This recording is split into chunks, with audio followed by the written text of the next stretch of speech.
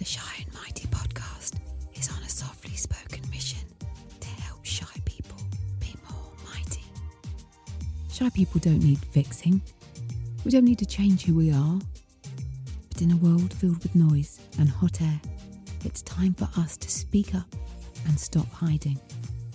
Hello and welcome to Shy and Mighty with me, Nadia Finer. And today I'm joined by frankly a bit of a hero of mine, Mark Metry.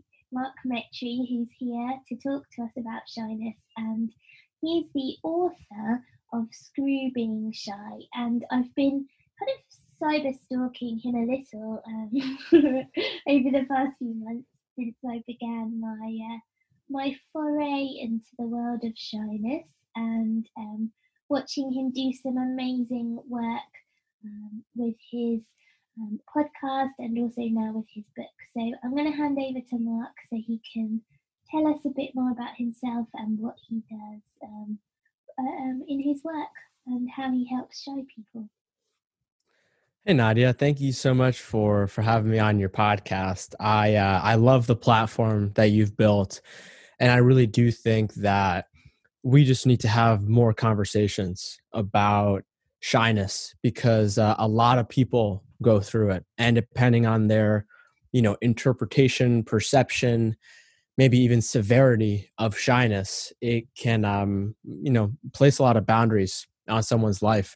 And so personally for me, when I look at everything that I'm doing today, it's almost like the opposite of what I tried to make my life when I was just like 18 years old, which was not that, long ago. And what I mean is, for the first 18 years of my life growing up, and I'm 22 today, I literally spent every day trying to hide from the world. I wanted nobody to know who I was.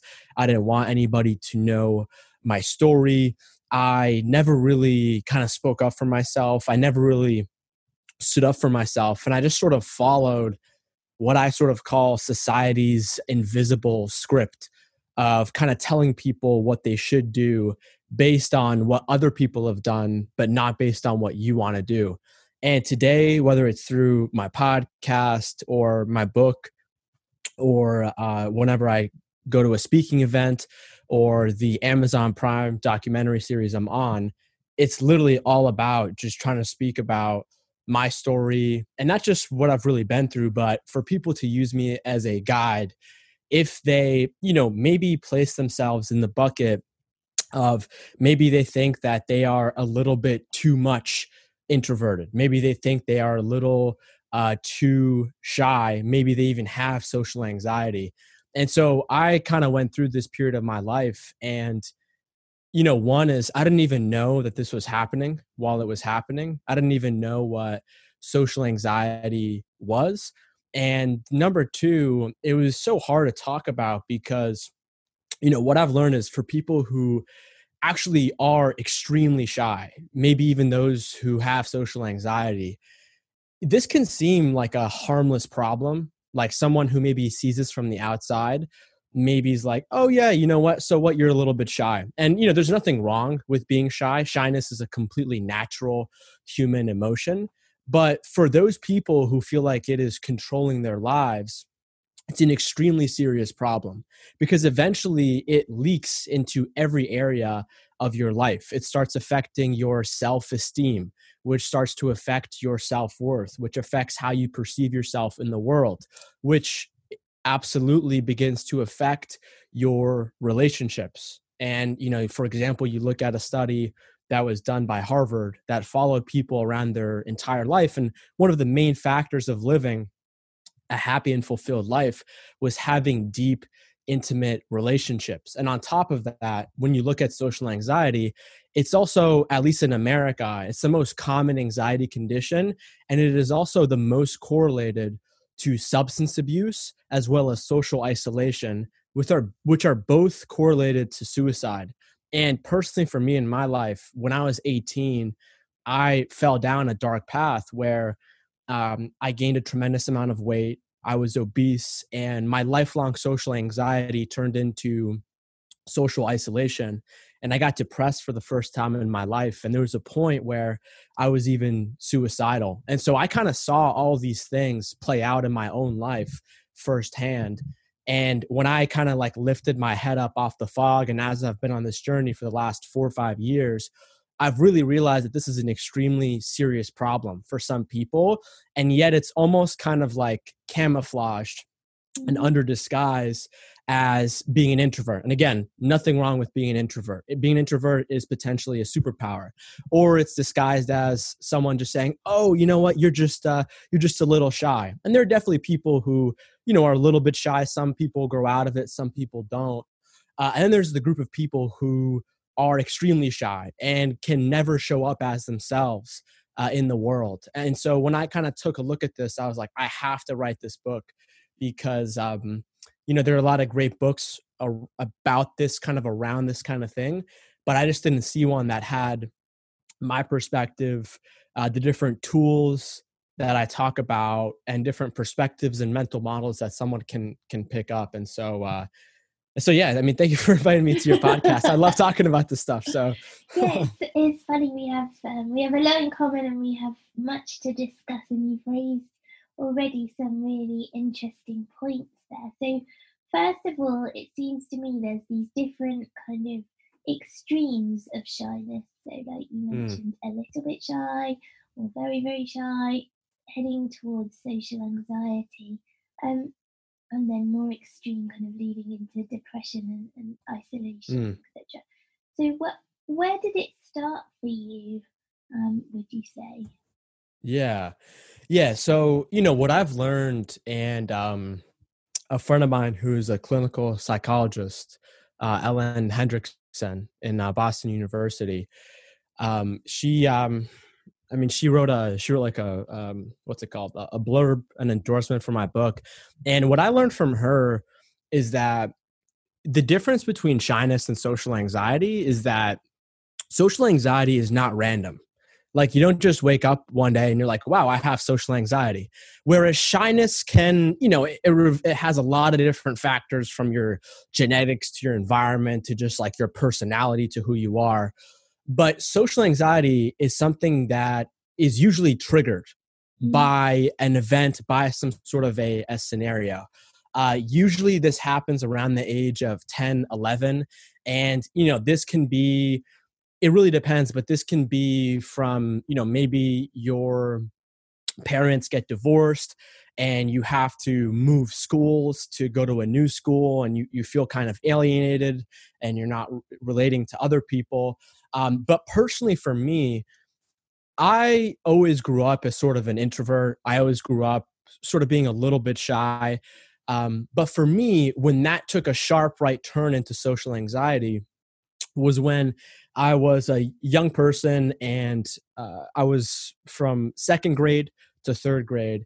And my parents and I, my family and I, we moved out of the city into a small town. And this small town had 5,000 people in it. And the really interesting part about this town was that there was no racial diversity whatsoever. And my parents and I, we immigrated from Egypt. And this was also in America at the time of post 9/11. And so I kind of was moved to this environment where nobody looked like me. There was a ton of racism, abuse, bullying that I faced at a pretty young age. And although I didn't know this was happening at the time, because like there's that quote that says, you can't see the picture when you're in the frame. This for me was the beginning of me having social anxiety, where all of a sudden, every single classroom that I would walk into, every time I would walk through the hallways, my brain would tell me to look down, to not speak up because people don't want to hear from me, that my opinion and my worth is not valuable, and I should just never talk again. And that for me was the beginning of my social anxiety onset. And how did that feel when you felt so kind of judged and disliked, I guess, in that way, to walk around as a kid in school and feel like you can't even speak? Yeah, I mean, now I look at it, Nadia, and I'm like, how did I even get through that? Yeah. Because, there's so much to unpack there. But one of the main things was that I had a real sense of like just internal shame about my character, about who I really was, because, one of the things that I was being judged for was my race, was the color of my skin. And you can't change that. You can't choose your race. And so that was a major part of it. But really, I mean, it really just kind of set me down this rabbit hole to where, at first I could maybe like participate to people or participate in like a conversation, to maybe say something, to where it just got to the point where it was worse and worse and worse, to the point where I didn't really participate in any kind of group or club or sports. I didn't really have any friends as a result of that. I maybe hung out with like one or two people at my school that, were also shy, and we also didn't really talk to each other, to almost, give the illusion that I had friends, even though I didn't really. And yeah, I mean, ultimately, it was terrible because, the outside perception of having social anxiety, or if people want to say it's the same as being shy or very shy, um that from the outside can make it seem like you are just maybe a little bit hesitant or nervous to speak up in social situations. And like I said before, this problem eventually begins to translate to every area of your life. And so for me, like, I mean, I had so many terrible problems falling asleep. Like I remember as a kid, I would try to close my eyes and my brain would give me thoughts of like, just replaying like all the social interactions that I had that day, and like regretting what either I wish I could have said, or maybe something that I said that I sort of reacted to out of instinct, out of fear, and regretting that. And I would literally just be in that for like 4, 5, 6 hours. And so, yeah, I mean, it was extremely, extremely detrimental. And yeah, I mean, it just placed like an infinite amount of boundaries on my life. And obviously it's not the only problem that I had, but this to me is kind of like, I think that everybody in life, when they're born, or maybe just through their set of experiences, is almost handed like a card that they are dealt by life. And this for me was a major card that I feel like I was dealt. And, honestly, like, the whole name of my book, Screw Being Shy and whatnot, for sure, it's absolutely about shyness. And it's absolutely about social anxiety. It's definitely about mental health. It's definitely about transformation.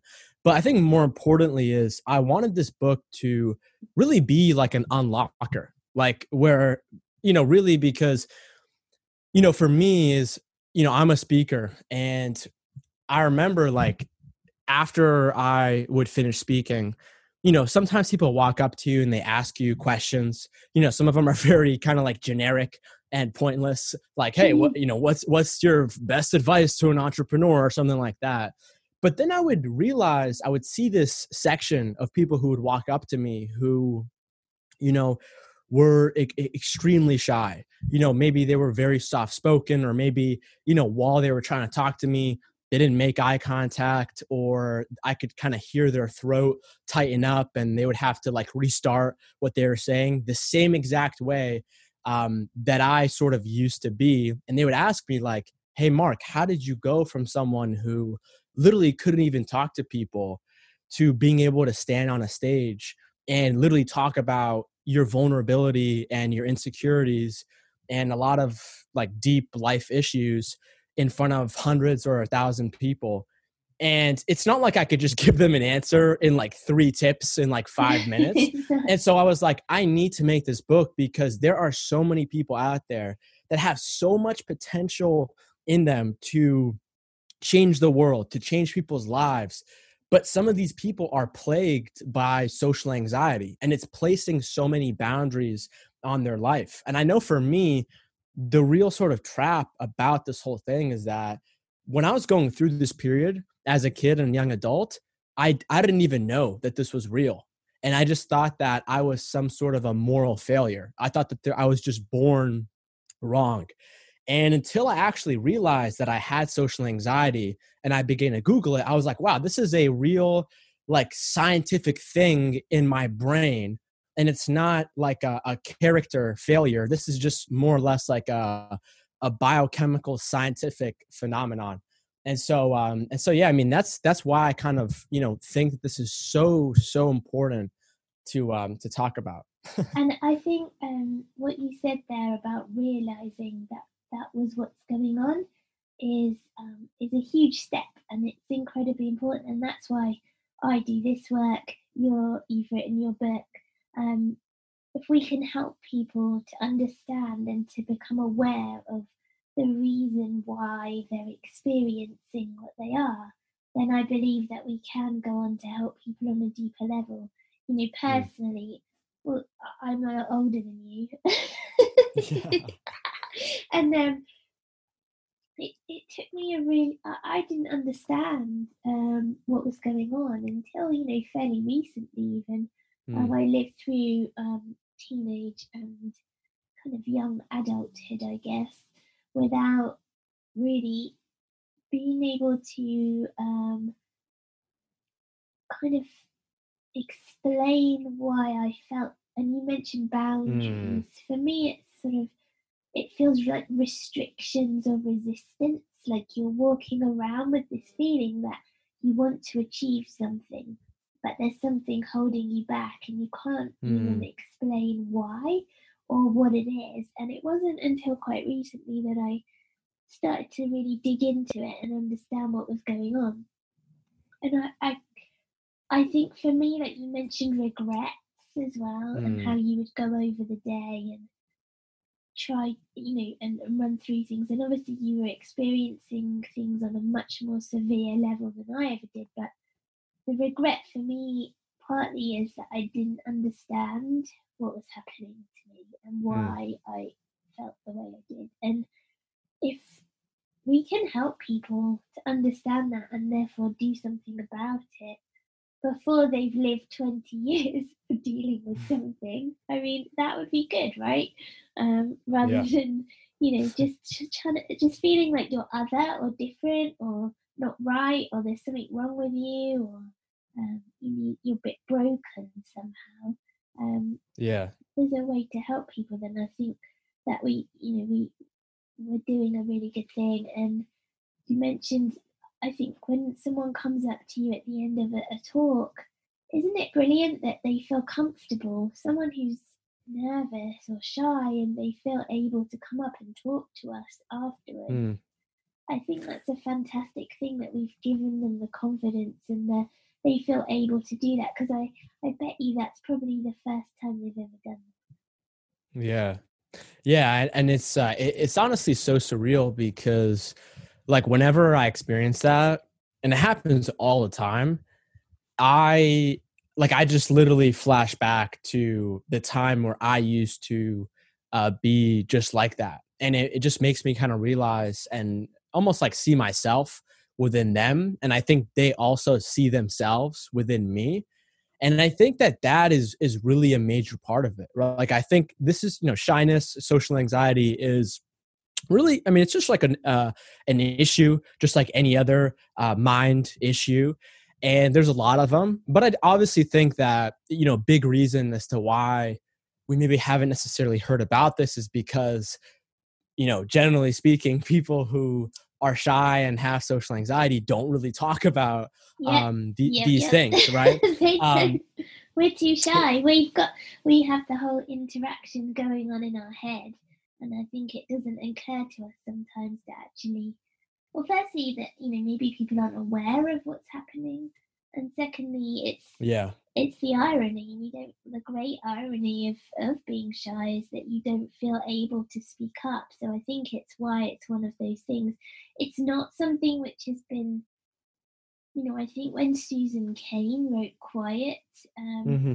introverts kind of started to come forward and own it and Right. really talk about introversion as a power and as something which, you're proud of the way you are. But shy people, it's always, I think, still being considered as almost a problem, something that needs fixing. And hopefully we can start kind of increasing awareness of it.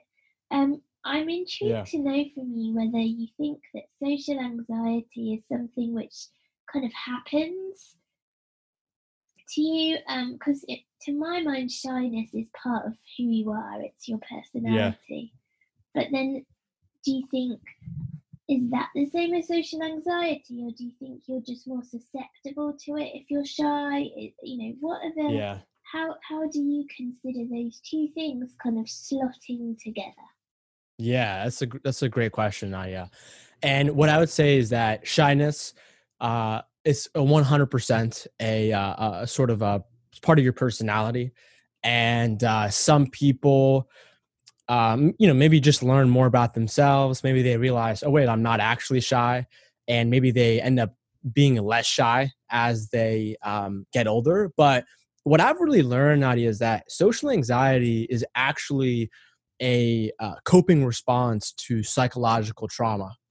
And what I mean is that, what social anxiety really is, you walk into a room, you walk into some sort of a social situation, and maybe because you experienced a traumatic event, your brain has sort of built in this defense mechanism that says, hey, we are going to keep Mark safe and alive. Because, a major part of my book is looking at the brain. It's looking at neurochemistry. And we know that our brain's number one job isn't really about to keep us happy. It's not really about to necessarily keep us confident. The number one job of the brain is to keep you to survive. And so for someone who has social anxiety, that's often a response to a traumatic event. And, by traumatic event, that does not necessarily mean, you were assaulted or molested or anything extremely severe like that. It can be something, more subtle. Like for me, where, I faced in many different scenarios over the course of a few years of where I, felt a lot of racism, abuse, bullying. There were situations where I was in like a social gathering and I was like made fun of by my teacher, made fun of like in front of the entire room. And so these events can definitely essentially trigger your nervous system to pause, to freeze. And what I mean is, for someone who experiences this, they walk into some sort of a social situation and, their mind starts telling them, the sort of dialogue that I ran through before of, you're a loser, nobody wants to talk to you, you should not make eye contact, look down, find a safe spot in the back of the room or something. And then they'll sit down and, maybe they will all of a sudden feel their legs start to tap. They might feel like their heartbeat is beating at 10 million miles an hour. Maybe their palms, their armpits, their forehead starts sweating and they start to feel a rise in temperature. Their throat starts to clench. And so that's what happens when someone has social anxiety. But the real problem, quote unquote, is that, I remember many times where I would walk into a room and my brain wouldn't necessarily have socially anxious thoughts, but my brain would walk into a room and sit down, and all of a sudden I would feel my legs start tapping. I would feel my throat clench. I would feel a raise in temperature. I would feel my heartbeat start to race at 10 million miles an hour. And then my mind would look at my body as my body is showing the physical signs of anxiety. And then my mind starts to have socially anxious thoughts. And so what social anxiety is like, it is this real, almost like mind-body feedback loop that strips you away from your free will. And the reality is like, I still think I'm a very social person, like even when I was growing up as a kid, but there were about almost 10,000 instances in a day where I would want to talk to somebody, but my brain, my nervous system, my body would just simply not let me. And the thing to realize is that, I don't actually like the way that I sort of view this now is that I don't actually think that I have social anxiety. I think my brain has a tendency to be socially anxious. Yeah. And what I mean by that is social anxiety is not like a new thing. Social anxiety is actually one of the most primitive, ancestral, primal fears that we have as human beings. And I remember on my podcast, I was interviewing this guy named Seth Godin. And this guy's like a marketing business titan. He is like my marketing guru hero person. Yeah, he's the best. And I've also had like different kinds of I've also had like a Stanford professor and some other like human ancient biologists come on my show. And they talk about this fact that, you know, in our brains, what our brains equated as being, you know, survive, like as being able to survive, was being in some kind of a group. Because, you know, if you lived 600, 700, 800, 900 years ago, it's a very different world than the world we have today. You know, we were mostly in, you know, small groups, tribes, villages. And if you know, try to live life on your own, you would probably, you know, run out of food in the forest. You'd probably get killed by an animal. You'd probably get kidnapped by a tribe. A very different world than today. And so our brains equated me being safe is equal to me being in a group.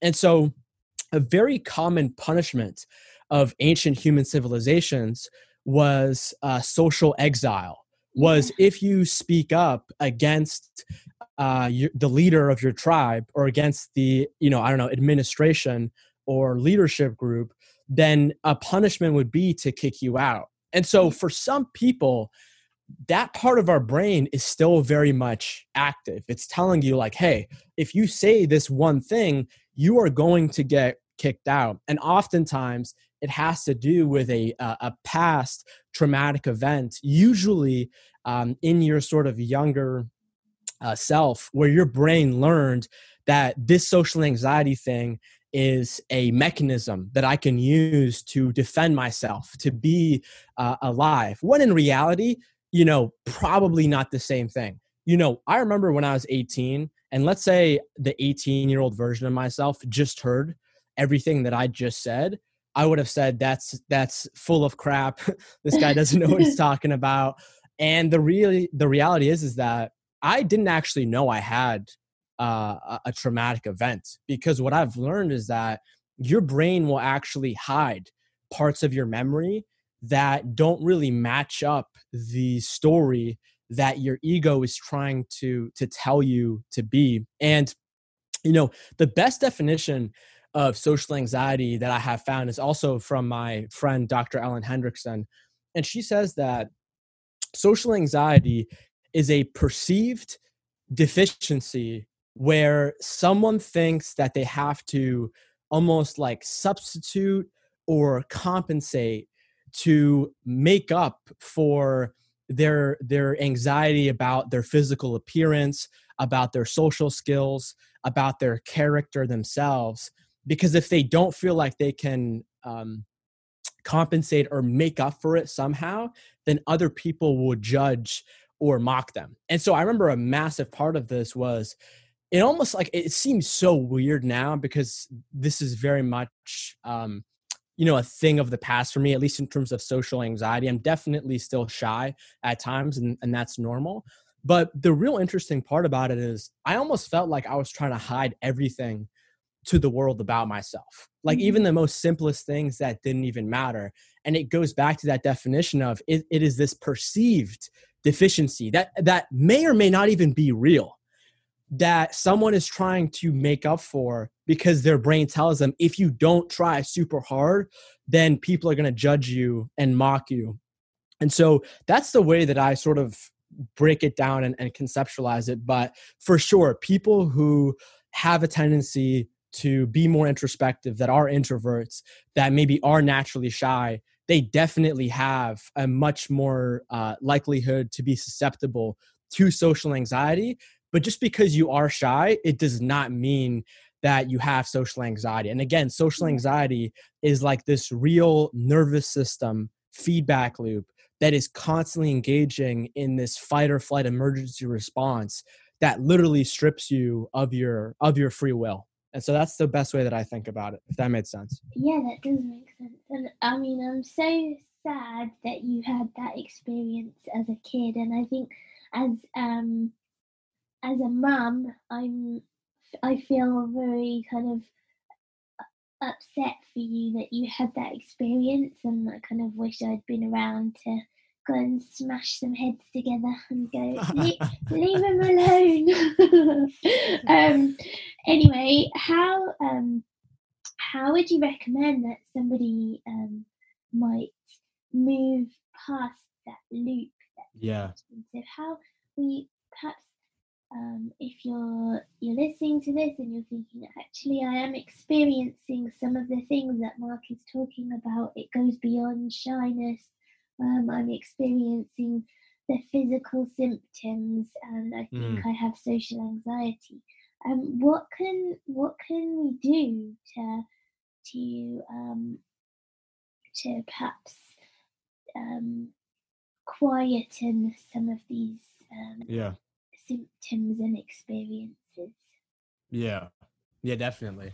And before I answer that, to address what you said, obviously, if I could talk to the 12-year-old version of myself, I would definitely be sad for him too. But I'm lucky that I'm still here. I'm lucky that I didn't take my own life, compared to 850,000 people every year that commit suicide.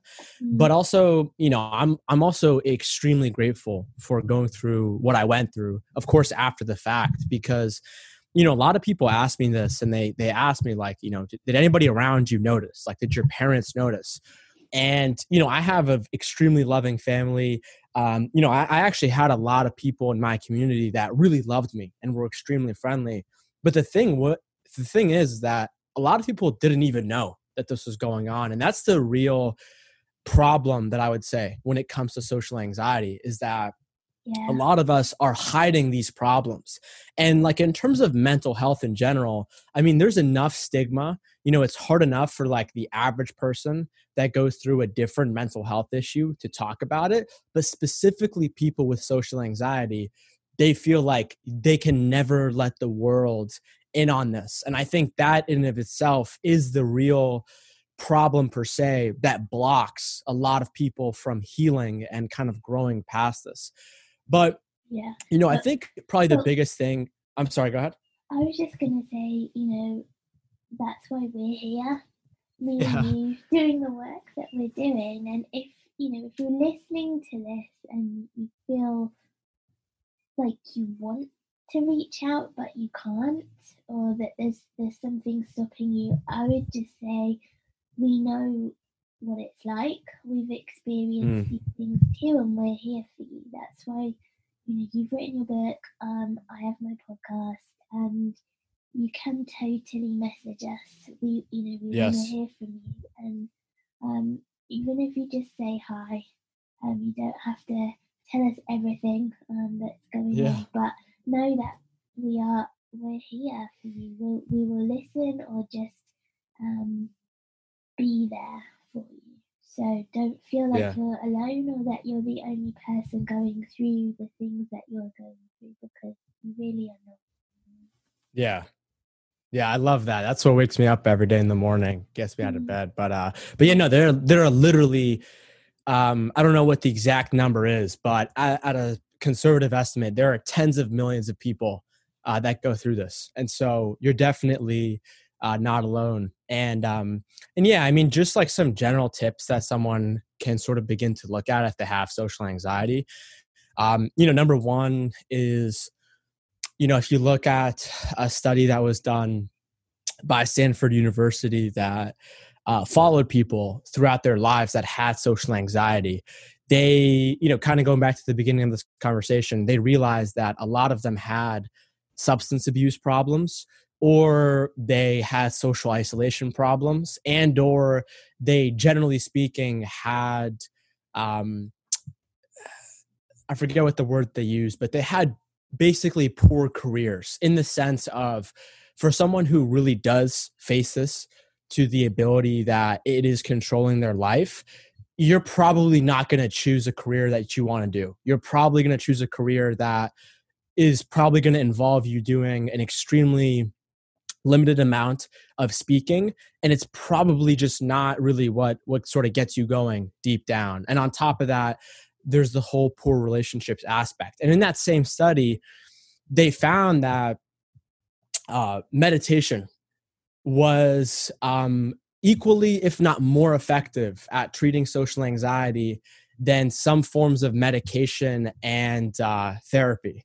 And so obviously it's not one or the other, but if you haven't meditated already, it's extremely, extremely important for social anxiety, because, a lot of people that have different perceptions around meditation. Some people think it's to, get you to relieve stress or to get you to be more focused.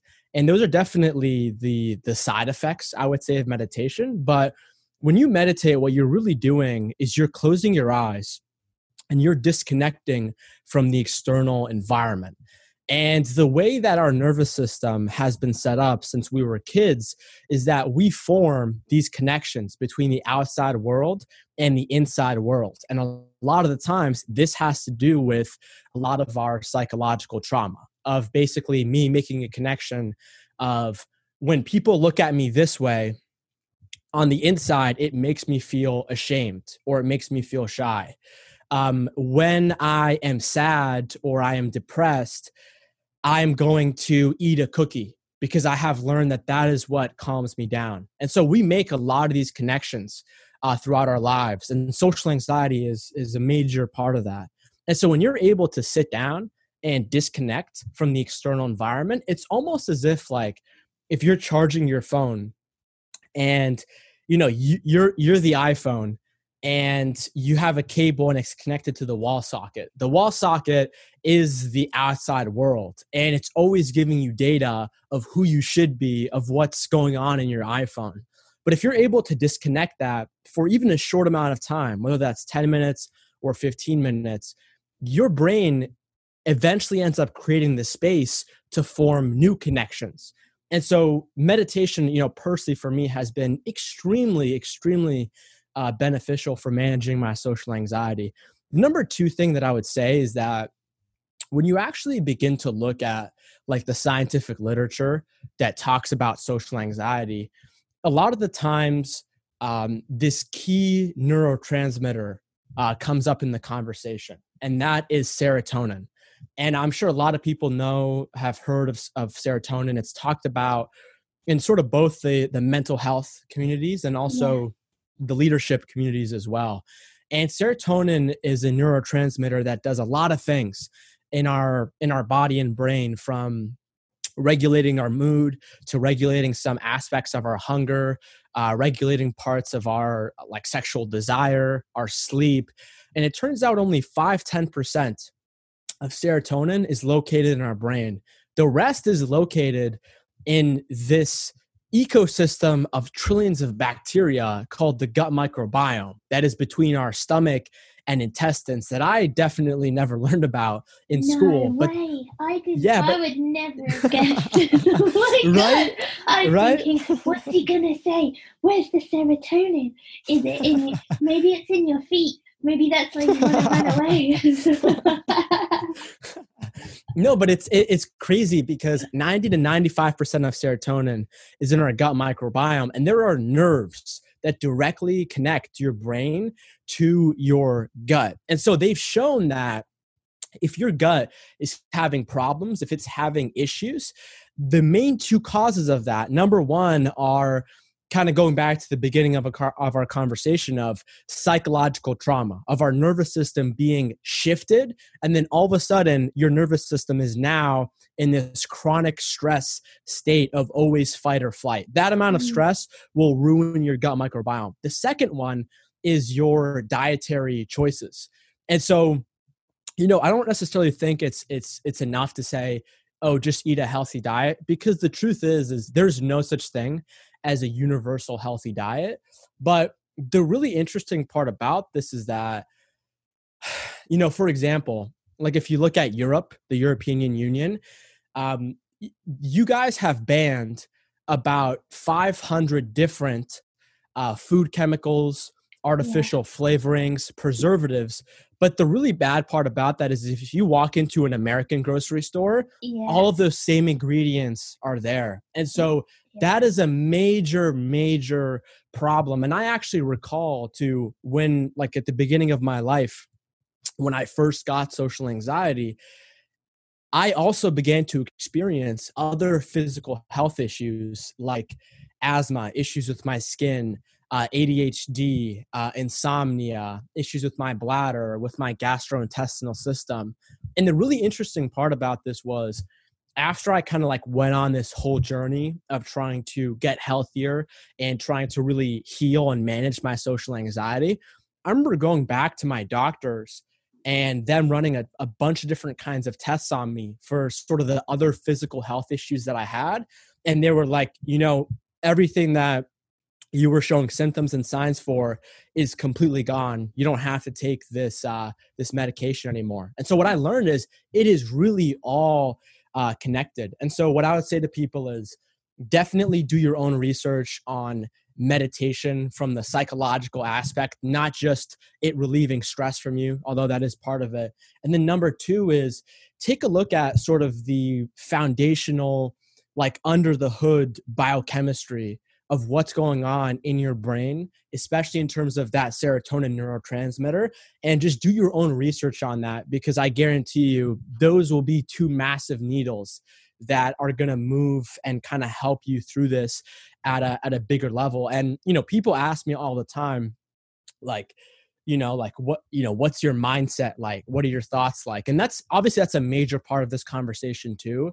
Mm-hmm. But I think for me, I've been able to get maybe a bigger degree of control over my social anxiety, over my extreme shyness through just addressing the biochemistry that's going on under the hood, because that really almost controls parts of your nervous system. That controls how your brain chemicals are being secreted. And so I find that if you can have that as a foundation, it's much easier to have the right thoughts. It's much easier to begin to form a better mindset. It's much easier to begin to, slowly communicate and express yourself in conversations. And so that's what I would say to people. Those are some of the two biggest sort of knobs that can move the needle forward in your life in terms of this.